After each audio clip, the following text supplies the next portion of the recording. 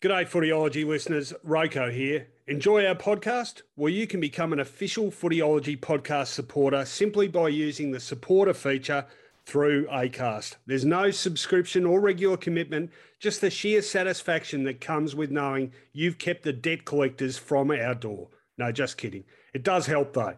If you want to get started, you just need to follow the support this show link in the show description. Thanks again, and now let's get on with it. Welcome to the Footyology podcast with Rowan Connolly and Robert Shaw. G'day everyone, welcome to the Footyology podcast, the round 22 review, the penultimate home and away round of the season. Dramatic results, dramatic finishes, enormous ramifications for the top of the ladder and what will play out in this season's finals. We're here to go through every game in graphic detail, what happened and what it all means. And as usual, we are here for our podcast partners in PalmerBet. Get tackle-busting benefits all this AFL season. Thanks to PalmerBet. Always remember to gamble responsibly. As I say, very good evening to my co-host, Mr. Robert Shaw, and I'm back on deck, Shawry. I've been away in Bali. I've got my chi and my yin and my yang sorted out. I'm at peace with nature, and I had a wonderful time away. Thanks for asking. And thanks for stitching me up, you and my able replacement. And a big thank you too to Ronnie Lerner for filling in so ably. But pleasure to be back. And what's happening in the footy world? Stop pissing yourself.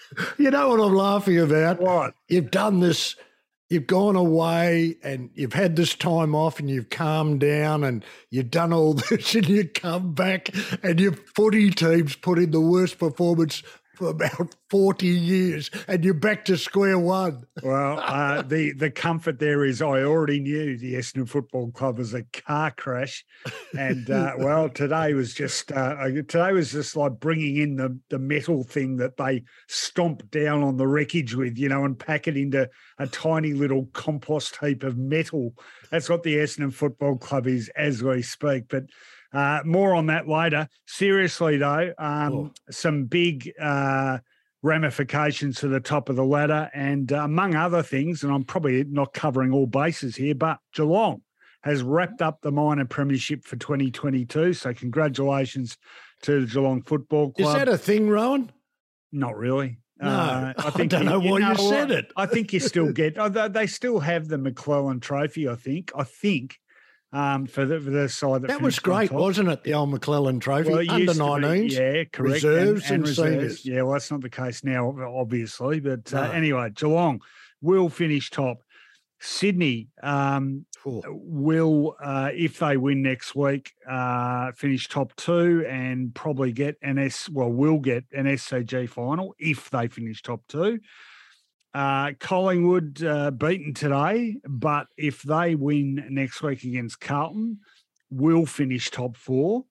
Fremantle win next week, and they will also finish top four. I hope I've got all this right. I think I have. Yep. Richmond has made the top eight, regardless of what happens to them next week. Can't be displaced. And if the Western Bulldogs win by more than a kick, and Carlton lose to Collingwood, the Bulldogs will make the eight and Carlton will miss out. So that's a bit of a snapshot of where we sit. Pretty dramatic round of footy, wasn't it? Yeah, well, Collingwood and Carlton, both with enormous ramifications. A top four spot and a spot in the eight, Rowan. Huge. I don't suppose, does a draw help either team? I knew you were going to throw a curve. No, I'm not. Keep going. I think... Richmond have got a draw, so if the Blues a draw will be enough for Carlton to make it in. Okay. And the Pies, don't even ask me about that. What I can tell you is that'll be the biggest game between Collingwood and Carlton since they played in the 1988 qualifying final, which I'm so old, I covered that game for the age, Robert, I can tell you. But it's been, how many years is that? That's 12 and 22. Yes, 34 years since that game was played. That's how long it's been since Carlton. I was a young Essendon Reserves coach the year before I went to Fitzroy. I remember it. In fact, I was dealing with you even then in my capacity as editor of the Bomber magazine. Remember that? Yes, I do. It's a long time ago, Robert, and we've both got older and crankier and stupider since then. Anyway, we got a heap to talk about. 9 big games to review in detail. Let's rip into it. On Footyology, wrap around. Round 22 kicked off at Marvel Stadium on Friday evening with a big game in terms of ramifications for the top 8. Well, that's almost all of them. Now, let's be honest, it was St Kilda and Brisbane, and the upshot was a 15-point win to the Lions. The final scores, Brisbane 12-9, 81, defeating St Kilda 9-12, 66. The goals. 4 goals for Cam Rayner for Brisbane and ended up being the match winner. 2 to Danaher, 2 to Hipwood, singles the rest.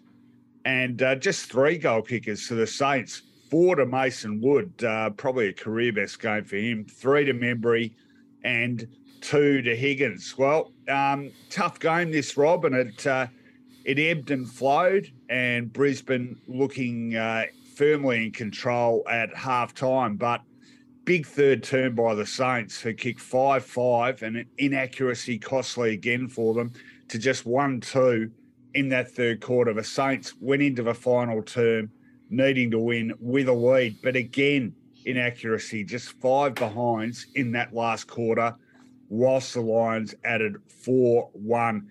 Like I said, Cam Rayner, the match winner, he kicked 2 goals at the start of that last quarter to put the Lions back in front, then extend their lead, and in the dying minutes, snapped a third for the term to seal that 15-point win. It was a good game, this. It was tough, but it still was entertaining. And the Lions, after having thrown that one away against Richmond a couple of weeks ago, it looked like, it was a bit of deja vu going on, but they hung a bit tougher this one, Rob, and probably made an important statement as much to themselves as the rest of the competition. Do you agree? They had to be very physical for 2 reasons, because there's a perceived, rightly or wrongly, there's a perceived weakness with Brisbane under intense physical pressure, and the fact that the ladder position demanded a physical response. Did they go overboard a little bit? I don't think so. One of their players has been reported, but they went right up to the line, which you had to do.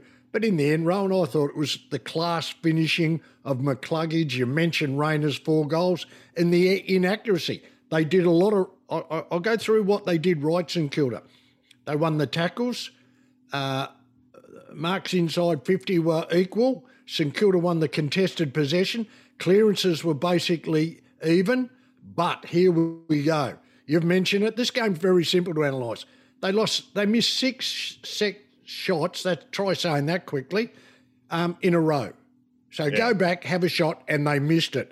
And then you had the class finishing of Rayner, 4 goals, and McCluggage. Well, just on those missed shots. So Max King ended up with no goals, 5 behinds, and his conversion is becoming a real issue. And it's just there. No, can I interrupt? I'm going to interrupt. Yeah. No, it's not. No issues, Brett Ratton, quote today's paper. We've got it covered, and we've got the skill sets within our club. You probably have, but this kid has a problem with confidence. He has a problem with technique, and I think there is a level of control, which a lot of clubs have got people in their club about control. Matthew Lloyd. Matthew Lloyd's coached this kid since he was year 9.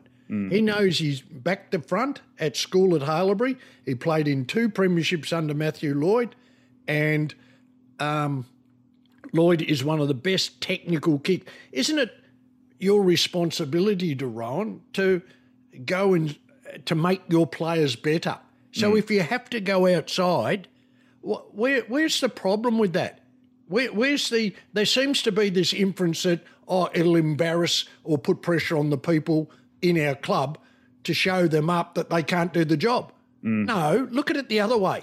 We'll do anything we can to help Max King. And if Lloydie can come down on Wednesday morning for an hour and a half, or meet him at Haileybury College on Wednesday morning, Rats, that's your job. That's your job, not to protect your staff. Yeah, very good point. Certainly food for thought. It's Sorry also to interrupt that, but no. That gets to me a bit. Yeah, no, I can tell. It's a very worthwhile point, but it's also the ebbs and flows and that confidence within the course of a game. So I mean, St Kilda were 4-2 at half time. They then kicked 5-10 in the second. So, it's not like they start kicking accurately and that's how the game continues. Once they miss a couple, they seem to be toast. Now, a couple of things. You mentioned McLuggage, 24 disposals and a goal. Daniel Rich, important as ever, 26 disposals. Two more positives for the Saints. I mentioned Mason Wood. He kicked 4 goals, and unlike a lot of other games in his, let's say, checkered career, he converted consistently and he backed himself. And it seemed his confidence is pretty fragile too. But well done, Mason Wood. That was a great game from him. And I think they've found one in Marcus Windhager, haven't they? Because his tagging job on Lachie Neale was a ripper, so much so that he ended up with 21 disposals and Neale's 16 disposals was easily a season low for him. So and well done, Rowan, you know when he's done a good job when the coach will be talking to the AFL about tagging tactics on Lachie Neale. Fags, he's not a protected species, mate. He's the best player in the comp, and if they stop him, providing it's in the rules, and this is a debatable thing, can you turn and face a player at stoppages? Well, no, you can't, Rowan. So if he's doing that, he has to be umpired correctly. But Windhager's performances over the last 6 weeks have been sensational, and they found a real good one there that will continue to develop in that. The last one I want to say, Ron, St Kilda went at 40% inside 50. This sums up our total analysis. The Lions went at 55%. There's your game. Well, they had to. I was going to make a point about the inside 50s because at one stage in the first quarter, the inside 50s were 13-1 to Brisbane. Yeah. By quarter time, it was 11-16. So after it was 13-1, it was 10-3 for the rest of the quarter. So it's not like they can't sort of pull themselves out of trouble in the game, but they can't seem to do that with their conversion. So they're a bit of a psychologist's picnic, I think, the Saints, and they might be doing a bit of that visualisation and no doubt some goal-kicking work over the off-season. So it's not my point is not a personal. My point is on philosophy. Your role as a coach to maximise the team performance and the individual performance. Yep. So if I'm having a trouble with my podcast, which I generally do, Ron, I'll go and speak to Damo, our technician, who will help me. You know, so I don't see Brett's defence as standing up. Anyway. No problems with this podcast, Robert. It is smooth sailing. I was trying to think of a quick example, and it was a pretty average one coming up quickly. All right. No, it's fine. All right, so next week, final round, massive game for the Lions, obviously playing Melbourne at the Gabba, 7:50 p.m, big Friday night game. And the Saints, they have the final home and away game of 198 in season 2022. They host Sydney at Marvel Stadium, 4:40 p.m. All right, that was Friday night. Let's move on to the feast of football. That is Saturday. Western Bulldogs needing to make every post a winner to scrape into the 8. They hosted Greater Western Sydney at Marvel Stadium on Saturday afternoon, and they just got over the line by 5 points. Thrilling finish this in, I'm not going to mince words here, a shocking game as a spectacle, I thought. The final scores, Western Bulldogs 9 goals, 8, 62, just defeating GWS 8-9, 57. The only multiple goal kicker for the Dogs, Bailey Williams with 2, singles the rest, and just one multiple for the Giants as well, and that was Jake Riccardi with 2 goals. Well, midway through the third quarter, under the roof, perfect conditions. It's 4 goals to 3, and I am just about to quit football for good and go back to my meditation cave in Bali, because that was a lot more fun than watching this rubbish. Now, I've got to say, from that moment, it did fire up a bit. GWS got 9 points up. The Bulldogs then slammed on comparatively 5 goals in 10 minutes, and that was Norton, English, Smith, and 2 to Williams. Then GWS hit back, and they kicked the next 3 in 5 minutes to Haynes, Hogan, Keefe. But then back to turgid footy in the last quarter with just 1 goal kicked in the entire quarter. That was by Jamara Ugle-Hagan, or for our Pakistani friends, Jamara Ul-Hagan, who'll be coming in at number 3 for the Bulldogs. Sorry, it just never gets old. Let me off the hook. And that was, you guys are crapping on about me meditating in a cave all week. That was enough to secure the Doggies the win. But I don't know. I know you're more of a fan of defensive football than me, Robert, but this game was crap. Let's be honest. Yeah, GWS probably initiated this on the back of having a real strong mindset around clearances, given the fact that Liberatore, McRae, Bontempelli, so they equalled the clearances. And then the part B of their equation was to deny the Western Bulldogs the ball. And they did this by having an incredible 154 uncontested marks to 83. There's your game plan. Beat them or match them at the source, deny them the ball so they can't do the breakaway footy. So the game plan was good. Just let me chip in there, though, because I'm turning back the clock here.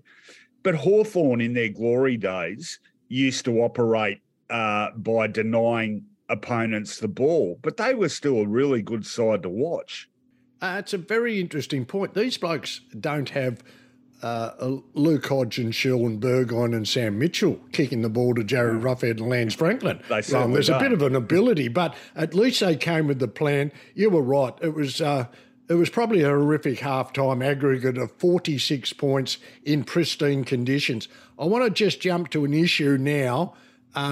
Bontempelli and just reading the paper this morning, Bontempelli and the fitness bloke had to make a plea to allow him to play with a groin.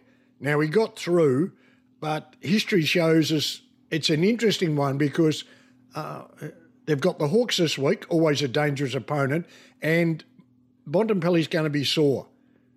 So do you rest him this week or go for it flat out? They've got to really – I can't see him not pulling up sore, Rowan, is what I'm saying before I stop waffling. So how do they get him through this game and into the finals fit and fresh? All right, well, that's a good question. A few pats on the back here. Bailey Dale, 26 disposals, 7 score involvements. Caleb Daniel, 29 disposals, 527 metres gained. Bailey Smith started slowly but came really good, ended up with 26 disposals. I'll tell you what, though, one guy, and it's been said enough over the years, but I reckon this guy is just one of the most metronomically consistent midfielders I've ever seen in my entire football-going life, and that is Jack McRae. 31 disposals. Oh, you're grimacing there. I know there's a but about him occasionally, but in terms only because you've been following and writing about football for 40 years, and you have actually seen the best. I just in that ability to rack up touches, and occasionally there's the damaging nature of those touches is questionable. But in terms of just going and getting the ball, I can't think of more than a handful of players who've done it as consistently as him for so long. Metronome is a very good description for him. Constant motion, never stops moving, always on the jog. Is he super quick run? I wouldn't have thought so, but he never stops. Yeah. No, well, metronome, when I was meditating in that cave, I had a metronome ticking in front of me. Oh, yeah, you would have too. Yeah, that's the point. Hey, just on the other mob. Yep. They've got a great fullback in Taylor, but they've moved a somewhat inconsistent forward to centre half back this year, and he's also done a job in the ruck. But Harry Himmelberg has to be probably one of the most improved players in the competition, or probably that's a little unfair. We are seeing him realise his full potential in his role as a key defender. Yeah, no, he's been superb, and half the reason for that is his terrific ability to read the play, which makes me wonder. And I didn't think I thought he was pretty handy up forward as well, but why wasn't he a more consistent forward, given that phenomenal ability to anticipate where the ball's going to be? Okay, I'll have a go at that. Okay. I would have thought facing your goal as across the half-back line, and we see the way players play now, is a lot easier than with your back to goal, Rowan. So you can... and I think the difference is quite considerable. You sort of read the play at half-back and you make the play at half-foot. And some have a lot better capacity to do either or. Very quick note on GWS. Their last 2 weeks, credit where it's due, because they had checked out, as Mark McVeigh said. Well, they've come back. Very competitive. Cornelio, 31 disposals. Kelly had 35. Best on ground. You mentioned Himmelberg, 30 touches and 12 marks. But, look, they're not a basket case, so whoever takes them over. And just on that score, the Jungle Drums are now suggesting Adamuze might be a favourite to take on that job, which would be interesting. But certainly plenty of talent there with which to work. What's on the agenda next week for these two? Well, the Doggies, tough ask. They have to beat Hawthorn down in Launceston, and that was a assignment which certainly brought them undone last year, so they'll be mindful of that. The Giants finish off their season in Canberra, 1:45 Saturday afternoon with a home game against the Dockers. And I didn't mention when that game at Hawthorn Bulldogs is. That is Sunday afternoon, 1:10 p.m. at University of Tasmania Stadium. All right, that was the first of the 2 Saturday afternoon games. Let's talk about the other one. Adelaide Oval was the venue for the Crows taking on the Kangaroos. In the end, a pretty comfortable 29-point win to the Crows. Final scores 15-13, 103, defeating North Melbourne 10-14, 74. Actually, saying pretty comfortable is a bit of a misnomer because for 3 quarters, this was neck and neck. In fact, scores absolutely level at 3-quarter time. Disappointing final term fade out by the Roos. They didn't kick a goal in the last quarter and the Crows kicked 5. But periods in this game where North were definitely the better side. Of course, this game all about the emotional return from testicular cancer of Ben Cunnington. And wasn't that great to see? And he's such a heartbeat of that club and so universally popular throughout the game. And he played really well too. He ended up with 17 disposals, 6 of them contested. Just great to see him back out there in the spiritual heartbeat of that Kangaroo side. And they responded in pretty good fashion. More of that in a minute. The goal kickers, 4 to Darcy Fogarty. Is he having a good finish to this season? 3 to Tex Walker. They've developed a pretty effective tandem. 2 to McAdam, 2 to Rowe, singles the rest. And for North, 2 to Curtis, very exciting player. 2 to Zeeble, 2 to Zerha, and singles the rest. Well, I tell you what, Robert, there's been stages this season where North Melbourne have been pilloried and people are saying the worst side since Fitzroy. We've been critical of them too. We've rattled off the losing margins they racked up under David Noble. But isn't it amazing how quickly perceptions can change? And I reckon a lot of people would have watched that game yesterday. They would have watched the stellar performance of Luke Davies-Uniacke, who was just outstanding for the Roos. He ended up with 37 disposals, 11 clearances, 10 inside 50s, and kicked a goal. You got Jai Simpkin, 30 disposals to the Roos. I love Paul Curtis up forward. He is really exciting. And this is all against the backdrop of the now, it seems, pretty likely prospect of Alistair Clarkson becoming their coach. All of a sudden, things not looking too bad for the Roos. Now, let's talk about Adelaide, because I think they've had moments this year where people have said, where are they going? But things looking up for them too. I mentioned Fogarty and Walker up forward, 7 goals between them. Terrific duo. Rory Laird, for another phenomenally consistent ball winner. So they've got plenty of upside as well for the future. The likes of Schomburg, Berry, a really good player for them. So two sides, disappointing over the year, but the future for either of them doesn't look too bad. The Crows, incidentally, now up to 8 wins, which puts them one ahead of what they racked up last year. So one more, Rowan, and we got budget. I think we went, what 9, would be a budget year? 9? We went 9. My word, we did. You might be right. But do you agree that in both of them, people would say they had a disappointing 2022, but the future doesn't look that bad necessarily? Mate, I don't think we actually criticised. We were very critical, and rightly so, of the way this group was coached. Let's cut to the chase. And 2 weeks after Jeff Walsh arrived, or 10 days after him, David Noble was gone. So it was the capacity to coach this young group. You've got to think that Horn Francis and Taryn Thomas, for probably application reasons, are in the seconds too. You certainly open a can of worms, as you tend to do on Twitter. Is there a chance that these blokes could progress quicker than our club, Essendon? And you were pilloried, laughed at normally, but I would ask people to take a deep breath. And if they do get Alistair Clarkson, and there's some shuffling of the coaching, and North find the best out of Thomas, and they get some stability from Cunnington and Zeeble next year, they've got a wonderful fullback. I wouldn't mind kicking the ball into Larkey and Zerha. That's pretty exciting. And pick up a couple of players.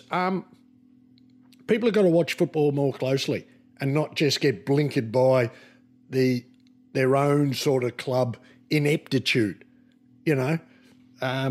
So I think you're on the mark, but it'll come down to Clarkson and the team that he built. You know, you spoke about Luke Davies-Uniacke. He's propelled himself into, am I plucking a number if I say the top 6 midfielders in the comp or the top 10? Is at a level below Oliver and Petrarca?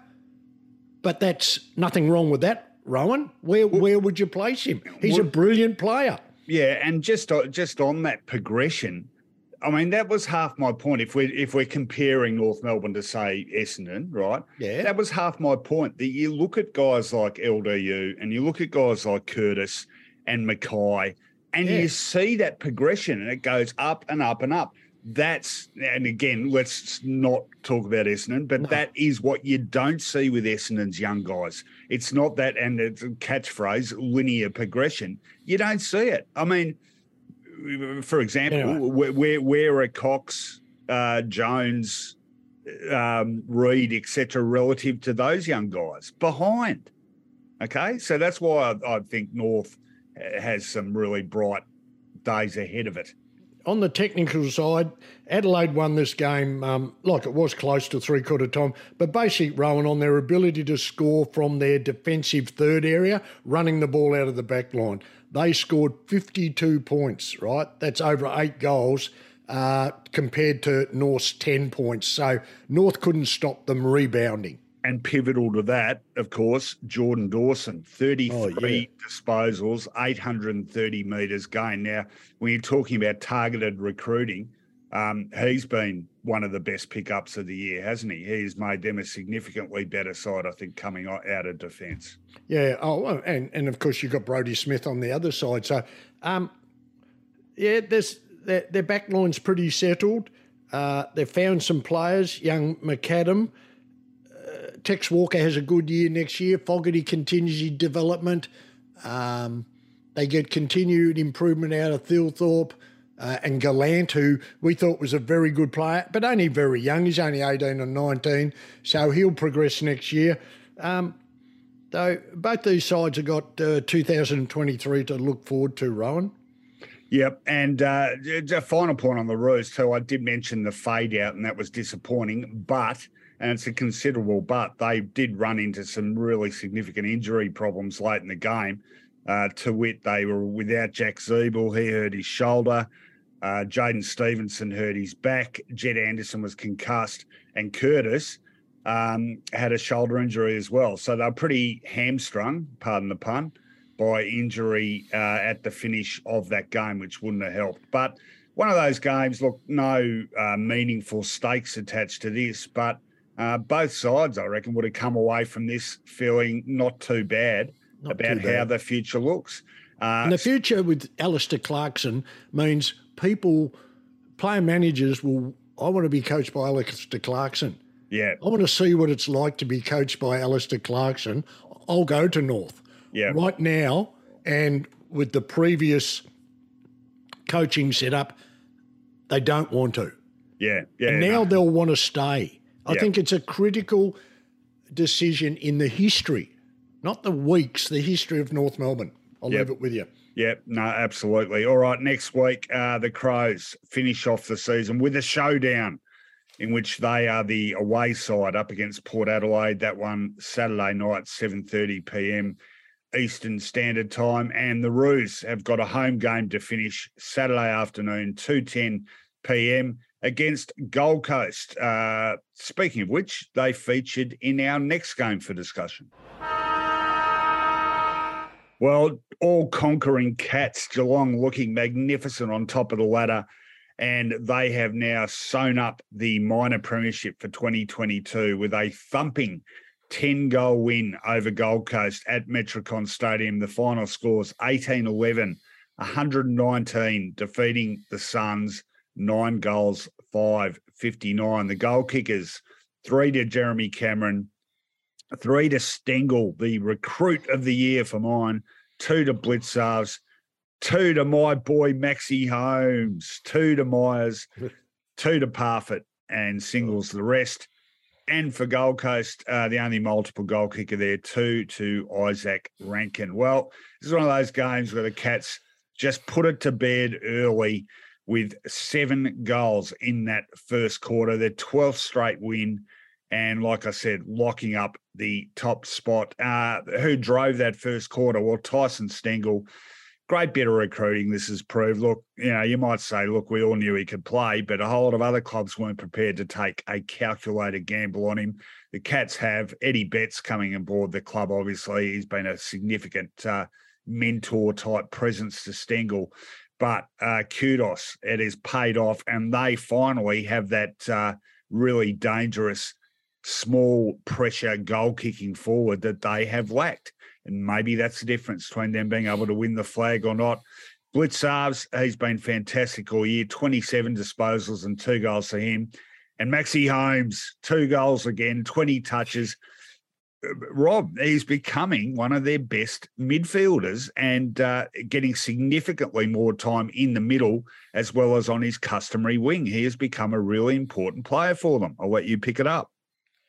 You made a good point about one of the reasons they are the premiership favourites. I'll give you 4 reasons why they're premiership favourites. The best players, Rowan: Guthrie, Parfitt and Blitzarves and De Koning.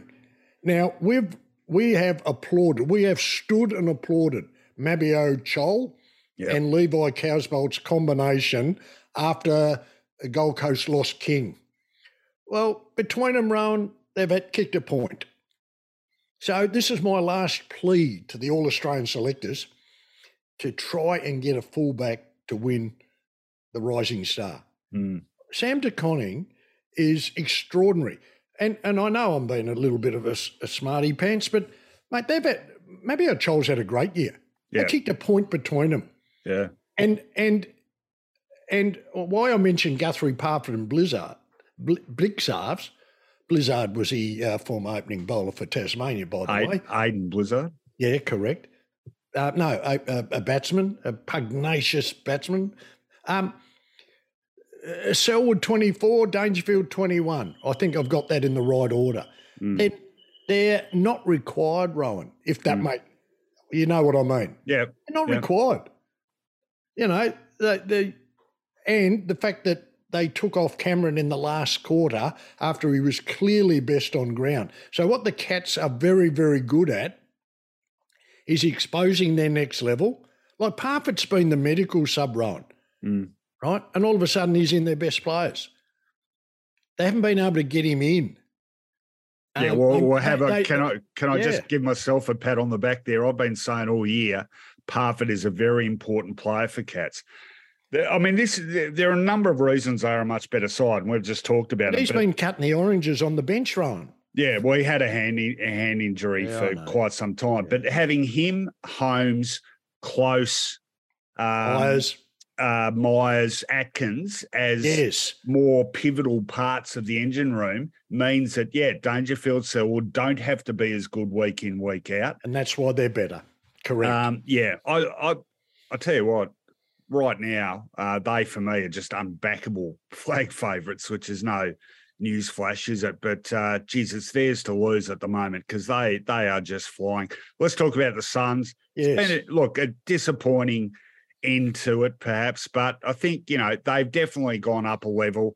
I think, by and large, they have proved to be a tougher, more resilient side than they were.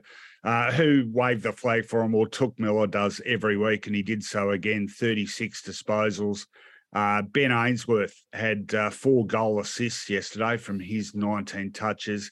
Not enough contributors for them. Ellis was okay. Anderson was okay. Jared Witts battled manfully in the ruck, as he does every week. But plenty there for Stewie due to work with.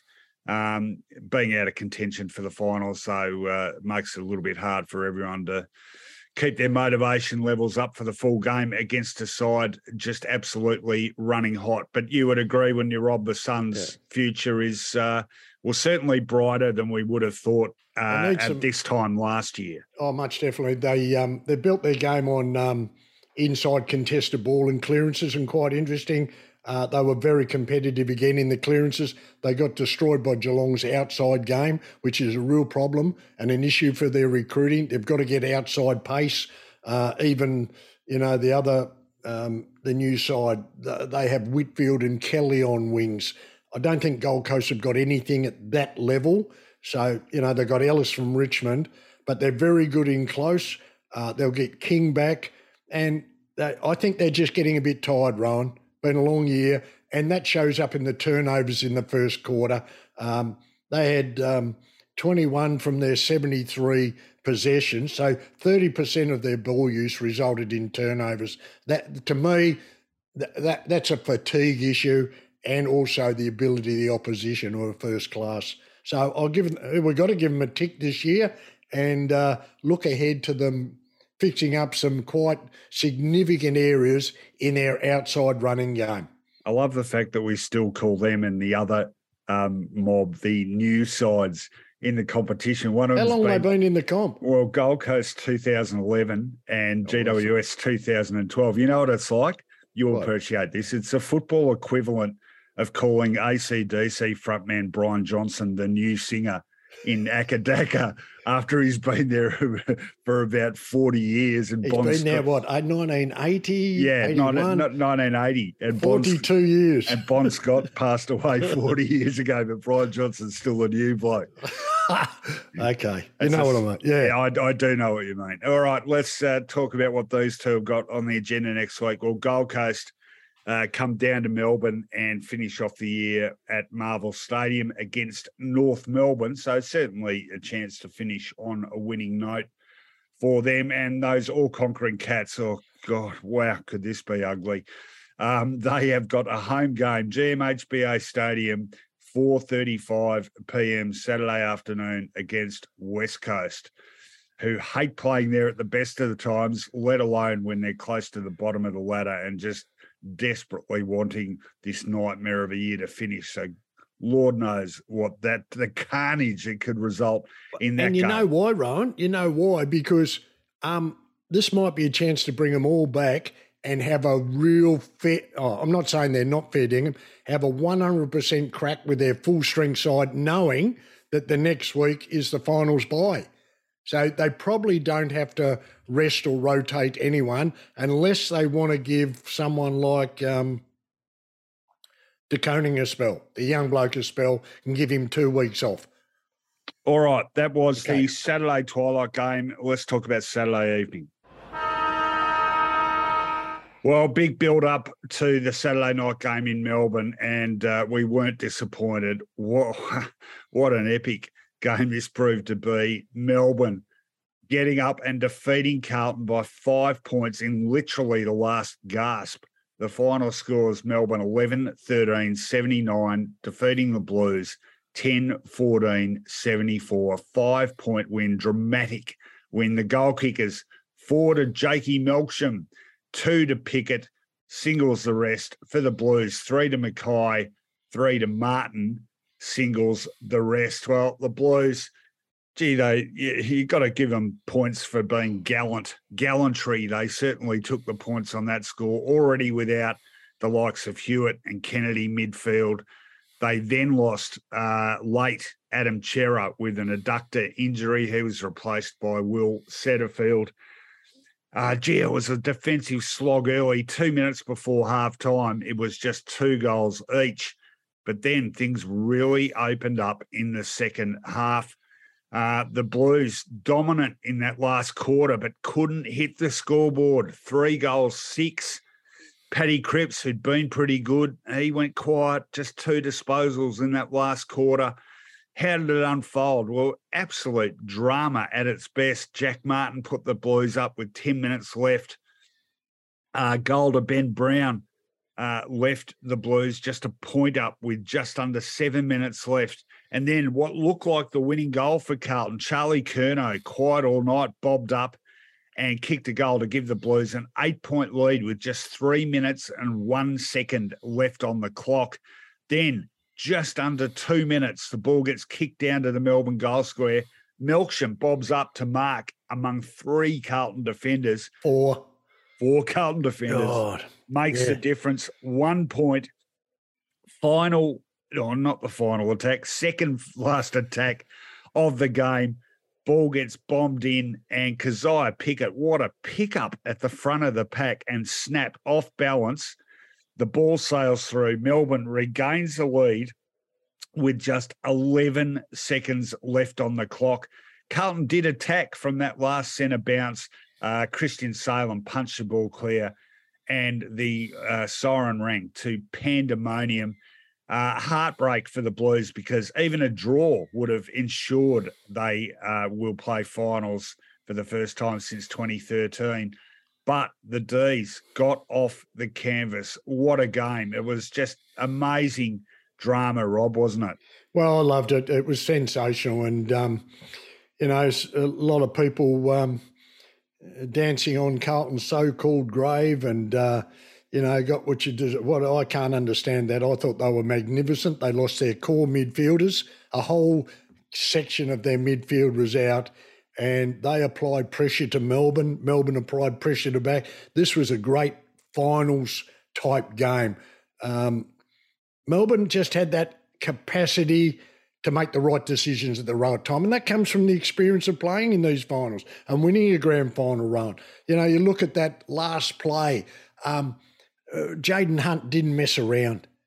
He put the ball to the top of the goal square. There was no half-smart kick. Put the pressure on the goal square and let's make something happen. Well, I want to talk about that last play, because when Collingwood beat Essendon after the sign the other week, there was so much dissection of that kick-in. I thought this was a bit similar in that there was that boundary throw-in on the wing, and I slowed it down to have a look at it because Tom Rockcliffe actually was talking about this. You can see at that throw-in, Jake Lever is pointing to the corridor. It's going, go in there, go in there. You have a look in the corridor. Yeah. Melbourne had 3 unattended players in that centre square when that throw-in took place. Where were the Carlton players, you reckon, Rowan? I don't Pushing know. back inside? I guess so. Now, it didn't go immediately there, but it was actually Lever who ended up getting the ball. And he just blindly went inboard. He didn't even look. He knew he had unattended players there. Hunt then takes the ball and pumps it in. Pickett does the rest. But it looked like a bit of a set play, that they knew the numbers would be more down the line, closer to the boundary. They marshalled all their forces inboard and were able to get clear. So it took a lucky bounce, mind you. Carlton a bit stiff with that bounce, but 3-1 to enable Hunt to get that ball and pump it into the goals. Yeah, it's a really good insight. What are we talking about? We're talking about great matchups between May and Mackay. I thought Curnow and Petty was a good one. Gee, Carlton did well on Brown and Fritsch, didn't they? And but gee, Jakey Melsham, he gets away from you. He's had a very good year from a bloke that I reckon he played 2 or 3 games last year and wasn't on their radar in the grand final. He's become a very important player for them. So, and just to go back to what you said, you can't buy that sort of experience. And then you see Carlton's reaction, a mark on the wing, going backwards. If they'd kicked it long up the line and got half a spoil in, Ron, the time would have run down. But they went backwards. It was a very bad kick. From Owies to Adam Sard. To Adam Sard, who was then under pressure and opened up the game. There were 4 changes of lead in the last quarter. There were double figures changes of the lead for the whole game. So I thought it was a superb game. Carlton lost the game, which makes them now vulnerable. A few scenarios have to be in play. They'll be physically strengthened by this. I don't know whether physically... Sorry, I'll start again. They'll be mentally tested by this. They've got to come up mentally more than physically to face Collingwood. But the prize is outstanding if they can get through that. Can they play like that next week against Collingwood? They most definitely will. Their tackling and their pressure and their game plan, they lose those blokes and they put Settlefield straight onto Oliver as a tagger. Did a great job. Cottrell on Langdon on the wing. So they really planned this well, and they were, but we've seen that's the game, 30 seconds away from the win. Hopefully they'll get Sarah back. I'm not sure about Kennedy, and Hewitt is a week-to-week proposition with that back, which is a real worry. All right, I'm going to put it out there about Melbourne. If I say to you there is one player who Melbourne most need to play well if they are any chance at all of winning a premiership again, who do you think I'd be talking about? Oh, I don't know, Ryan. Just have a couple of guesses. Well, okay. Well, I'm going to go with Stephen May. When he's out or when he gets, I'm going Stephen May. Who are you going for? What, a midfielder? No, I'm saying Ben Brown. Yeah, well. He is the difference between them being able to win this flag or not. And you know what? He was last year as well. It was only when he came good last year that they began to kick those higher scores, right? And they had a fully functioning forward set up. Where's Tom McDonald then? He won't come back. Well, that's the problem, isn't it? It's just been too long. Have you got confidence in Ben Brown after the way the form since he's come back? Not overly, no. But I wouldn't go with Wiedemann, no. No. What I'm saying is they can't win. If they win the flag, Ben Brown will have contributed to it. And I'm saying they can't win the flag if Ben Brown doesn't play well. Simple as that for me. Don't like the way. No, I think they're in trouble. I've had a lot of faith in them all year, but I do think the forward line is a major issue for them now. And Melksham, hats off to him, but is he going to get the job done in a final series? You've got to have your doubts, don't you? Another thing, we sung the praises quite rightly of Ben Cunnington. What a performance along similar lines of Sam Doherty. He's had a magnificent year on. He's gone into the middle. They ran out of midfielders, so they had to take one of their strengths, which is their half-back, and put Doherty in the midfield up against Viney and Petrarca and these sort of blokes. He was magnificent. So, on to next week, and I sort of hope Carlton make it. They've been in there all year. Yep. Yep. All right. Well, let's talk about next week because they're 2 massive games, and the first of them is on Friday night, and Melbourne up to the Gabba to take on Brisbane. That'll be huge. 7:50 p.m. Friday evening, and then the big one Sunday afternoon. Carlton v Collingwood, the MCG, 3:20 p.m. Sunday afternoon. the biggest, I wouldn't even say arguably, this is the biggest game between these two clubs, Robert, since the 1988 qualifying final. Okay. 34 you're in the modern era. years. Well, only just 34 years since these two great rivals played as big a game. It is going to be a cracker, and I reckon we'll get close to 80,000, if not more, turning up. You'd want 90 plus, wouldn't you, well, for these two? Well, crowds are down this year. I don't want to get ahead of myself, but it's going to be a massive occasion and cannot wait for that. And that is the second last home and away game of 2022. Well, there was one more game played on Saturday evening, and it was, and don't dare call it a derby because in Perth it's a derby. Hey, Rowan. Yeah. Can I just ask you a question, please, before we move on to that? Yeah, quick. This is 320, yeah, free to air. We'll Yes. probably do it next week in news. What's all this system about putting games behind paywall? Is that a story in itself? Well, that's about the next broadcast agreement. Yeah. So if that was behind a paywall, yeah, and thousands upon thousands couldn't see that game, is that correct? Well, that would be the case if it was behind a paywall. Yes. Okay. That would be a big concern. All right, let's go to Perth. Well, a derby, that's what they call it if you're from WA, and always much anticipated. Fremantle playing West Coast, one team with plenty to play for, one team without much, but also another sentimental, emotional occasion for the Dockers with David Mundy saying farewell to his home fans. And the Dockers, in the end, 4-goal victors, inaccurate, not for the first time, 9 goals, 17 they ended up with, 71, defeating West Coast 7-5-47. The goal kickers, 2 to Walters, 2 to Frederick, singles the rest, and Waterman 2 for the Eagles, singles the rest for them. Well, the Eagles came out pretty tough. It was one of the more physical derbies we've seen in recent times, and but they couldn't keep it up, and the Dockers ended up grinding out an important win. Their third derby win on the trot secures a home final for them, and their first since their last September appearance in 2015. The Ross Glendinning medal was won by Sean Darcy, and I think Ross was in agreement with that. He didn't unilaterally change the the winner. It still makes me laugh. 57 hit-outs Sean Darcy had, and it was a celebration, like I said, for retiring champion David Mundy. He had 25 disposals, 8 clearances, 12 contested possessions. Will Brodie, 27 touches. Caleb Sarong, 25. Also pretty good in a dominant Fremantle midfield. What did you make of this one, Robert?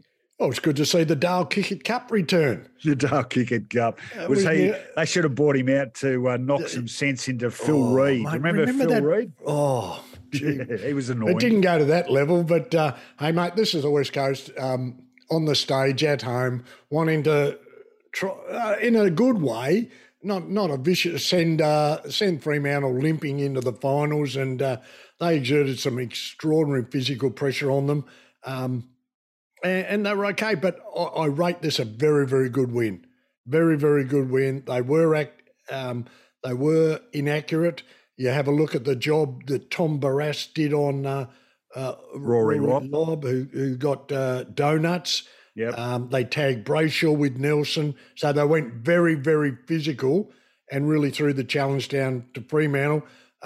Interesting, Sean Darcy's dominance over Nick Natanui, and we've seen a retirement of Kennedy. I'm assuming that Natanui is going on next year, Rowan. He's had injuries. It's only assumption. So, but Sean Darcy certainly took him to the cleaners and justifiably won the medal. Hey, just on West Coast, we've talked a lot about how they don't have enough good young players putting their hands up. This was one game at least where you were able to say, here's a bit for the future. Now you mentioned Nelson, his job on. I know who you're going to mention. Brayshaw. Well, I'm going to mention a couple. Bazzo, I thought, was not bad.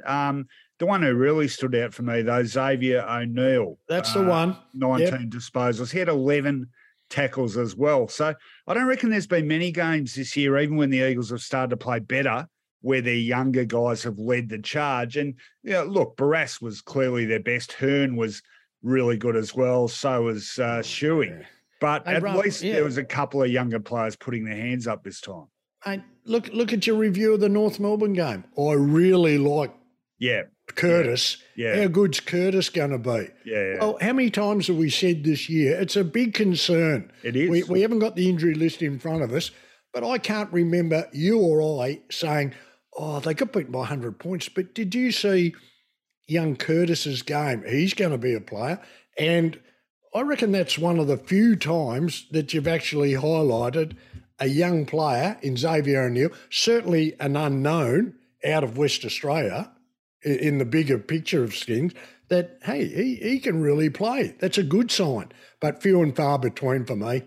Well, yeah, and for me too. And it really makes their future a complex discussion, doesn't it? I mean, where do they go with this? Because it's easy to say we need to rebuild, and talk all those older guys or half of them into retirement. But it's not that simple, because if you throw out too many babies with the bathwater, you end up being where Melbourne was, say, 10 or so years ago, where you got a group of kids who just get ritually thumped every week and don't develop, and that's no good for anyone. So they've got to make some really careful decisions about the extent to which they alter that list, don't they? I mean, maybe do they try and trade in a few more mid-tier players, younger guys, but blokes who have at least, say, 2 or 3 AFL seasons already under their belts. I don't know. Which way would you go? Oh, I know which way they'll go. They want to be the big ticket item in town. They've got the business end of town. Yeah. Right? Yeah. And a part of their DNA is to keep Fremantle as far away as possible from success. And Fremantle have had a bit of a grand final under Ross Lyon. They could go deep into the finals this year. They won't lay down. They will.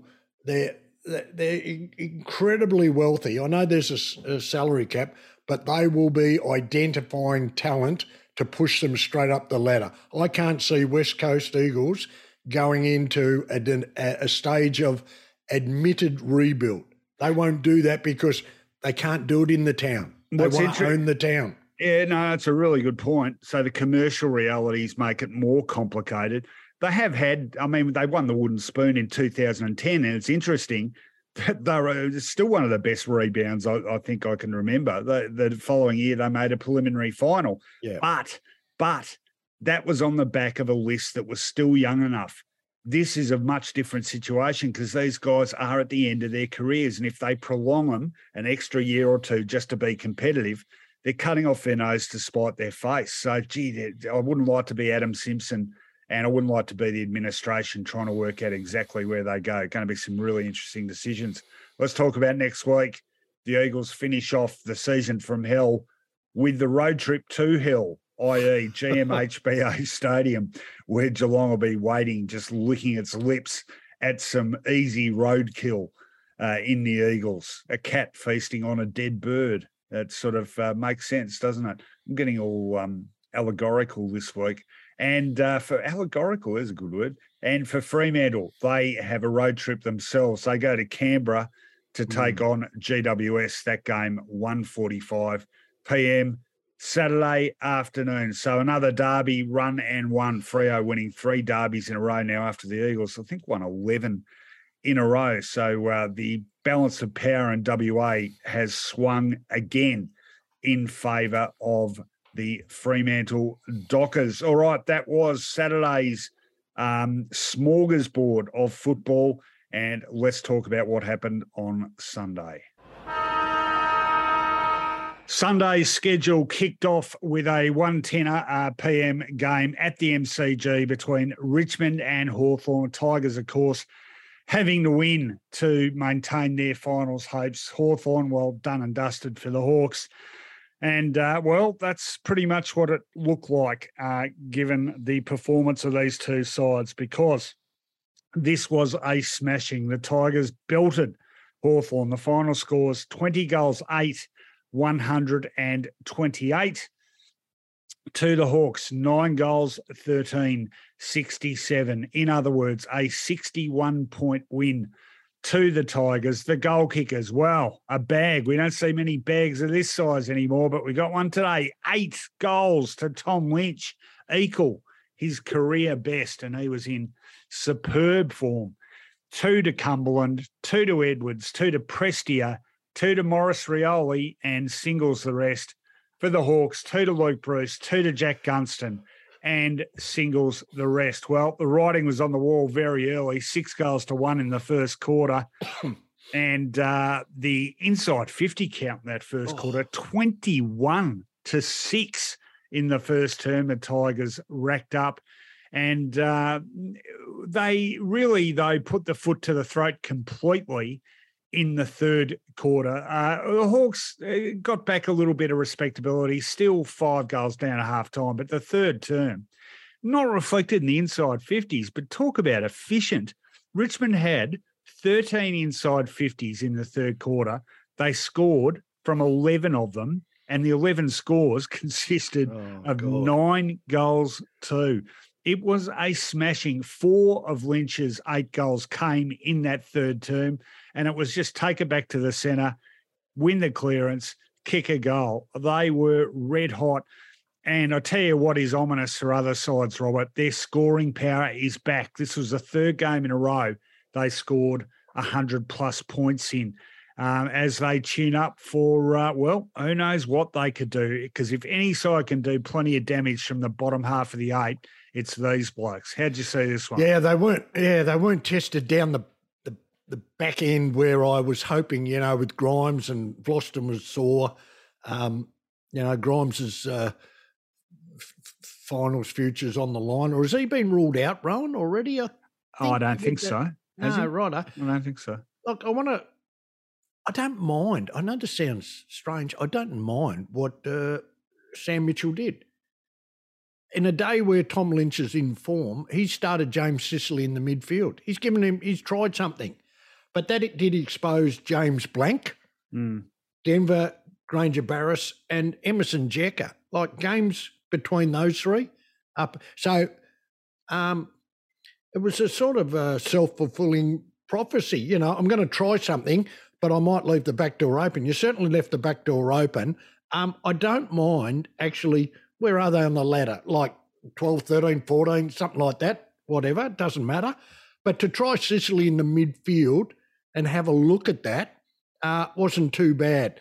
But they got decimated in the back end. Like they could have held Lynch to 3 and they might have got beaten by 42 points or something like that, Rowan. So they've tried to gain something out of it. But what I liked about Richmond, I tell you what, who's starting to bloom a bit. And he's had a bit of trouble with the form of Castagna.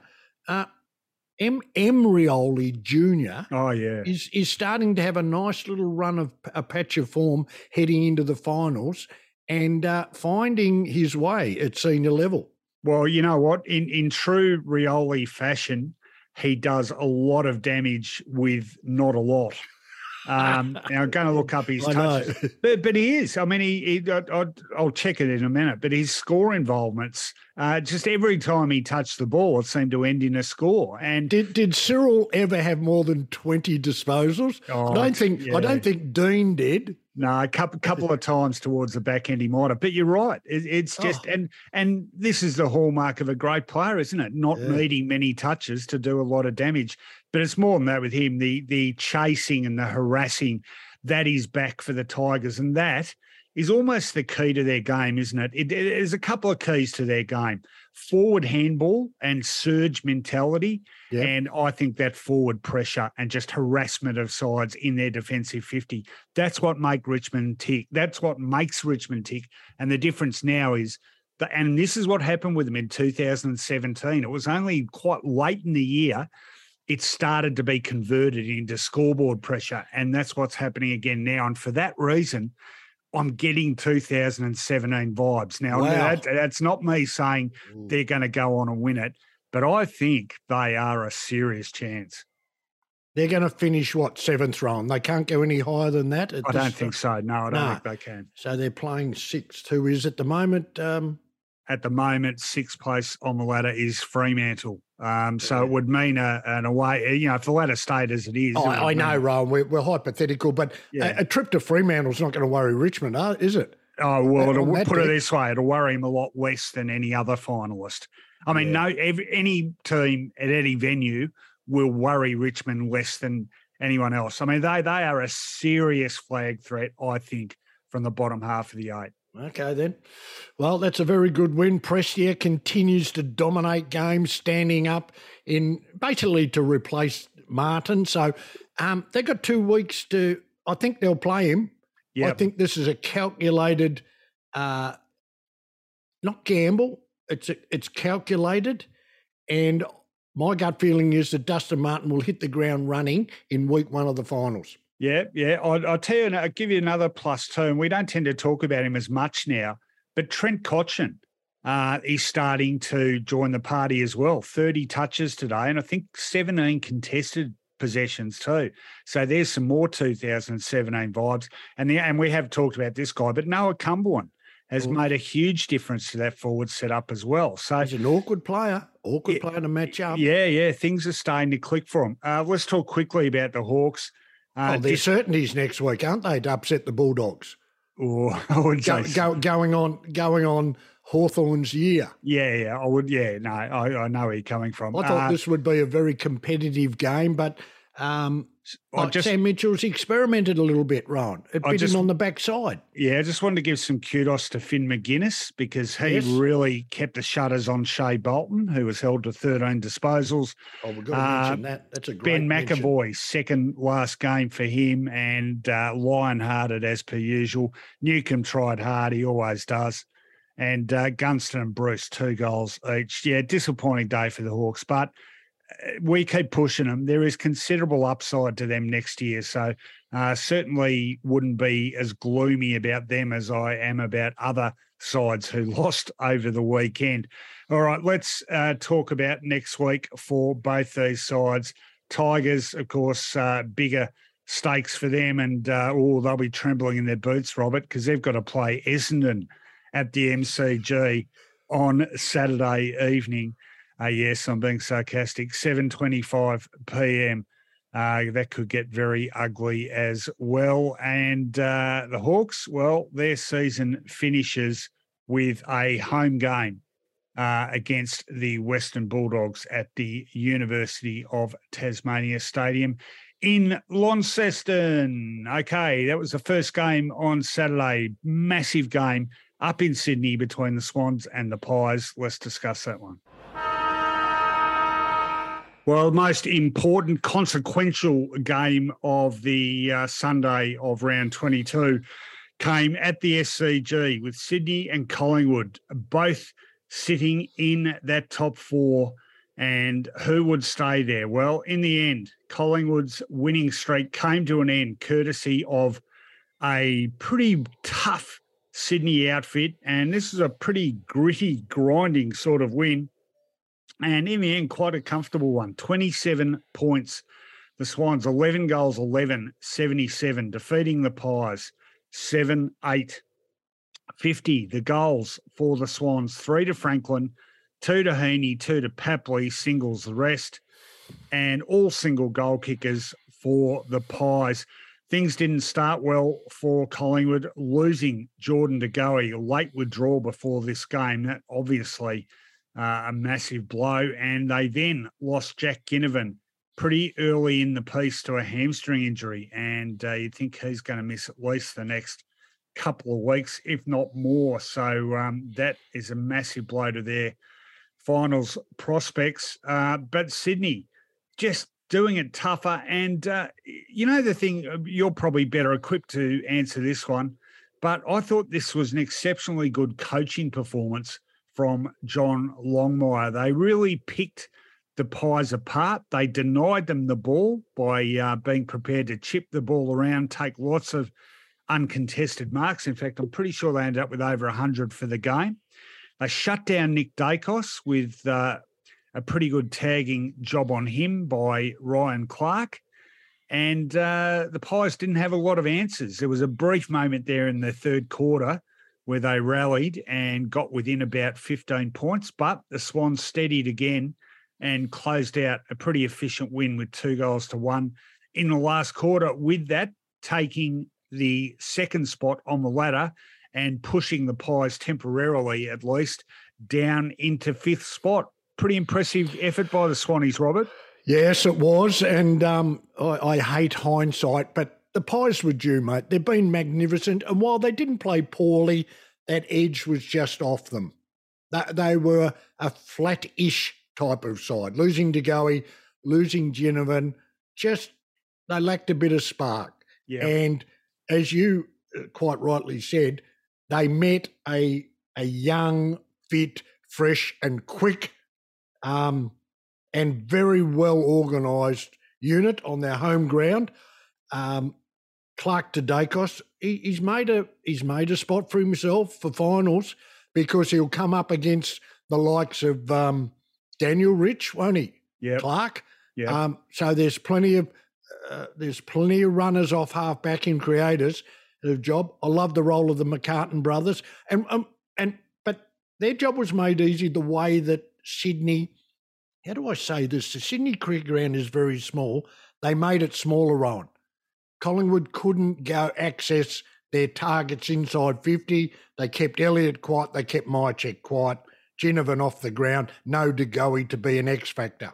I keep saying this about the Swans, and as you know, I've been a big fan for a while now, but over this last couple of months, why they have got better again is because they have now struck the perfect balance between offensive qualities and defensive qualities. And we saw the latter again today, that you mentioned the McCartan brothers. Rampy, very good. Even a guy like Robbie Fox, who I want you to mention him because he doesn't get mentioned. Well, that's exactly why I was mentioning. Oh, I'm glad you did.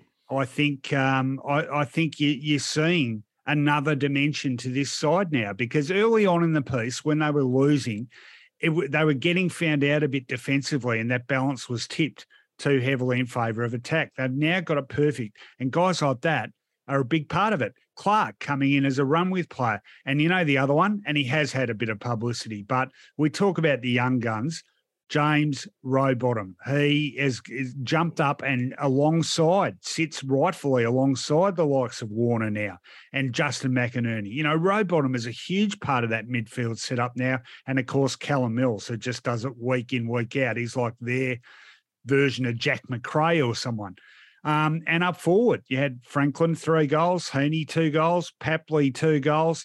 All parts of the Sydney engine are ticking over beautifully, Robert. They are very, very primed for a serious tilt at another premiership. I thought it was old style Sydney, pressure, deny space, keep the ball, quick hands, and then quick ball movement into a very, very mobile forward line. Reid marked the ball at stages, didn't kick it well. Franklin is quick and as elusive as ever. No, he's probably not, but you understand my theory. Heaney pushing down there, Papley electrifying. This is Brisbane-like in its mobility and its pace of its medium players, and was too much. Don't forget, Collingwood's backline had been magnificent, and it was the same backline, but they couldn't go with them. I just think this was a tied Collingwood. I think what will happen is that won't be a relief, but okay. Now we go to Carlton. So they'll get De Goey back. They'll lose Ginnivan, might make 1 or 2 changes, but there'd be no reason to change this side. Freshen up, come back from Sydney and have one enormous great. It just sets up an extraordinary contest with significant ramifications. Making the 8 or making the top 5. Take your pick. Or making the top 4, I think you mean. They're 5th at the moment. That's, yeah. And good afternoon to Jamara ul Haq. Right? So, yeah, I know. I mean, how do you think the Pies will bounce back, Rowan? Well, we're presuming De Goey will come back. They will really miss Ginnivan, not just for structurally, but he is a real heartbeat of that side. You know, For the last 6 weeks, Rowan, I think the rules have got to him.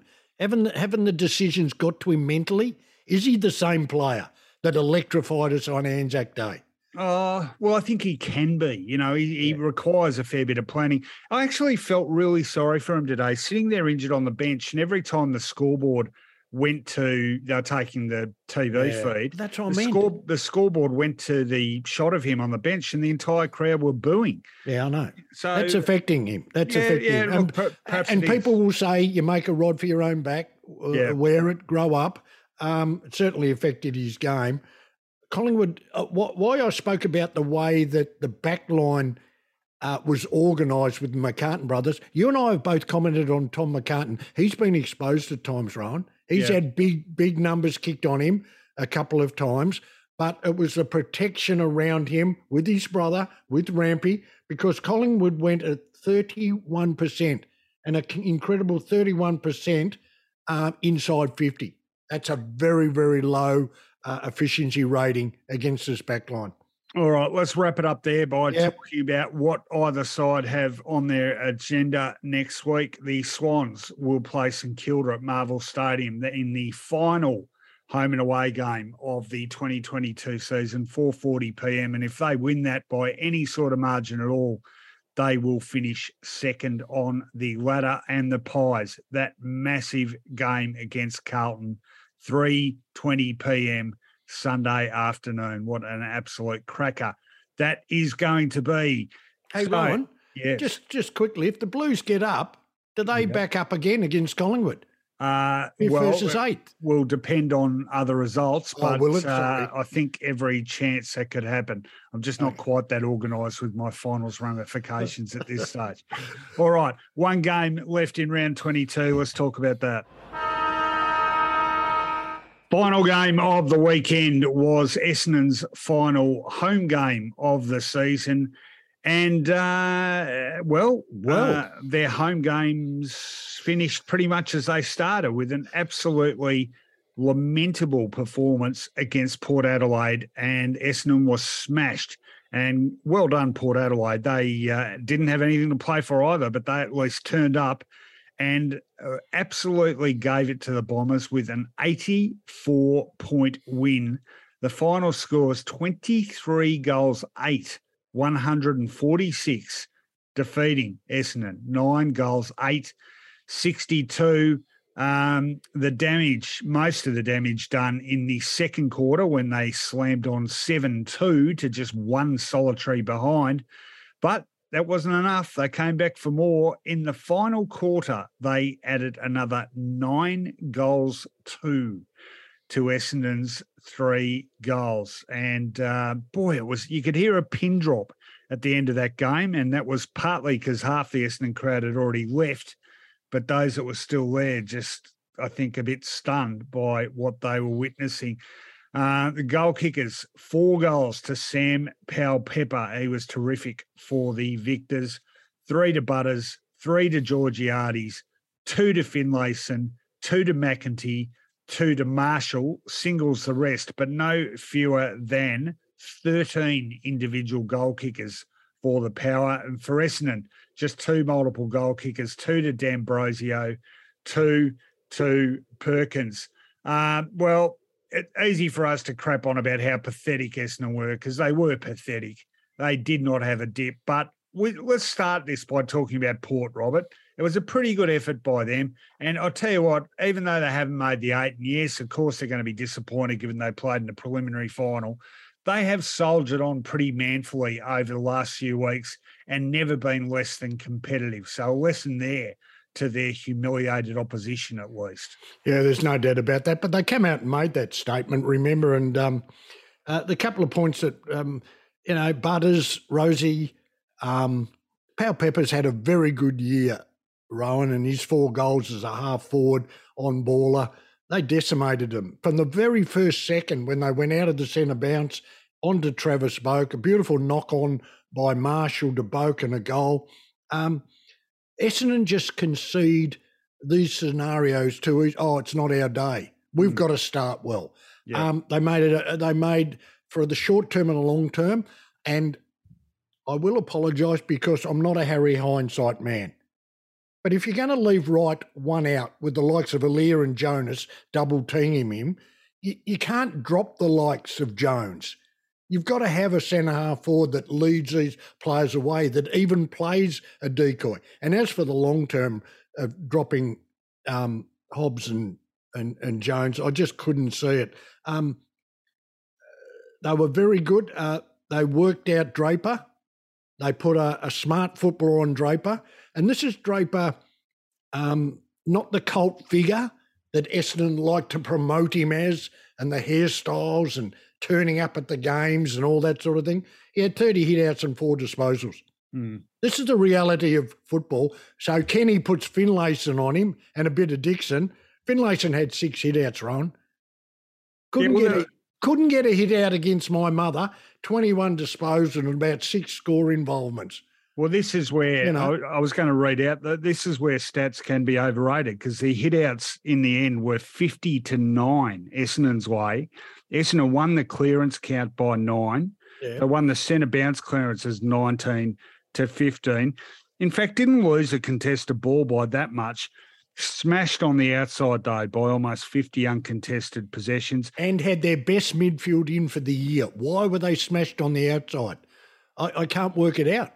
Well, they were smashed on the outside by GWS also. I would say complete lack of intensity, preparedness to run. They weren't prepared to run hard enough. And here's another telling stat. Marks inside 50. Essendon took 7 of them. Yep. Port Adelaide took 20 of them. That's an extremely telling stat of a lack of capacity to work or want to work, and the reasons behind those characteristics.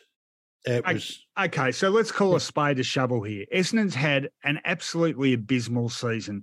They were turning it around, starting to win a few games over the back half, and we were saying, well, what do they mean? But surely if you've disgraced yourself in the first half of the season, you at least, once you do start discovering a better formula for winning games, keep it going and try and finish with a bit of honour. They have now just in the last 2 weeks undone all that remedial work in the back half of the season. And this, to me, we can talk about the administration of the club, we can talk about the coaching of the club, but you got to have players prepared to have a dip. And they didn't today, and their leadership was pathetic. Essendon's on-field leadership this year has just been absolutely absent. This is a rudderless club, Robert. It's rudderless at the top and it's rudderless on the field.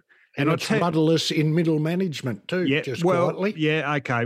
The club is a mess. And today what happened on the field was just a reflection of that. But this, when we keep banging on people about the culture of this club or lack thereof, this is what we're talking about, a club that doesn't now even have enough pride to redeem itself in the final games of a season, but just says, oh, well, we've got nothing to play for. Let's get blown apart in front of our long-suffering fans. Not good enough, disgraceful. Players should hang their heads. That was absolutely pathetic. But hang on, Rowan, you're nothing more than a grumpy old Essendon supporter, and apparently I carry a grudge because I didn't get a job 5 years ago. Well, let's, okay. Yeah, but we're not wrong. We're not right, are we? We're not, We've been banging on about the same thing for a long time. Well, this is a club. We will continue to until there is change of application, starting from the top, which filters down. This is not all about Rutten, and this is not all about young players and the team. Yep, no, absolutely. This is a reflection. I'm telling you, this is a reflection of club. Yep, and it's a club that is way too satisfied with way too little. And it's shown up time and time again. And until that is changed at every level, this will remain a very mediocre and club. Had the temerity of our members, a lot of them are really good people, to pack ridicule and to take the PISS out of the Carlton Football Club, who played with honour, who had a go, who fought to the end, and who have actually been in the 8 for the vast majority of the year, and to laugh at them and then have their own club serve up that is an indictment on the attitude of us. We've got to worry about us. Don't worry about Carlton, don't worry about Collingwood. Get our act right and stop using other clubs as a crutch for your frustration and volatile direction. Well, stop using other clubs' failures to prop up your own wavering self-esteem. I mean, and it's said by a real journalist that has better words than me. It really annoys me. The most dangerous thing about this current situation is it's making Essendon irrelevant. Now, Essendon, whatever it's been, has very rarely been irrelevant. That is what it's becoming now, and it's a massive concern. Anyway, I'll just say this. The jungle drums are beating, Robert. I think things are about to happen, and hopefully we may have more on that in the next week or so, but let's see. And Port, like I said, haven't made disappointing year for them, but they have battled on pretty well. So well done to Ken Hinckley and co, at least, for fighting out the season with a bit of honour that their opponent today didn't have. What have they got next week, Port Adelaide? Well, they could finish off with even more honour by beating their bitter local rival Adelaide in a showdown to finish off the season. 7:30 p.m. Saturday Eastern Standard Time, that one. Essendon at about the same time, 7:25 p.m. take on Richmond at the MCG. And if they turn on something like today, that is going to be absolute carnage. All right, that's enough. That is all 9 games in round 22, wrapped up, analysed, summarised. We've got 1 round to go. Thanks for your company, everyone. We are here, as usual, for PalmerBet. Get tackle busting benefits all this AFL season thanks to PalmerBet. You can support us at the Acast supporter page on whatever platform you're listening to this podcast, or become a Footyology patron via the links to Patreon on the Footyology website, footyology.com.au, where Shane Hope's wrap up of this round is already up and published now, and this podcast will be published as well. Thanks for your company, Robert. You know what? The one consolation from that disgraceful performance by our club is today, it's that I am in such a comparatively zen-like state after my Bali sojourn that even the pathetic Essendon Football Club can't upset me too much, and thank God for that.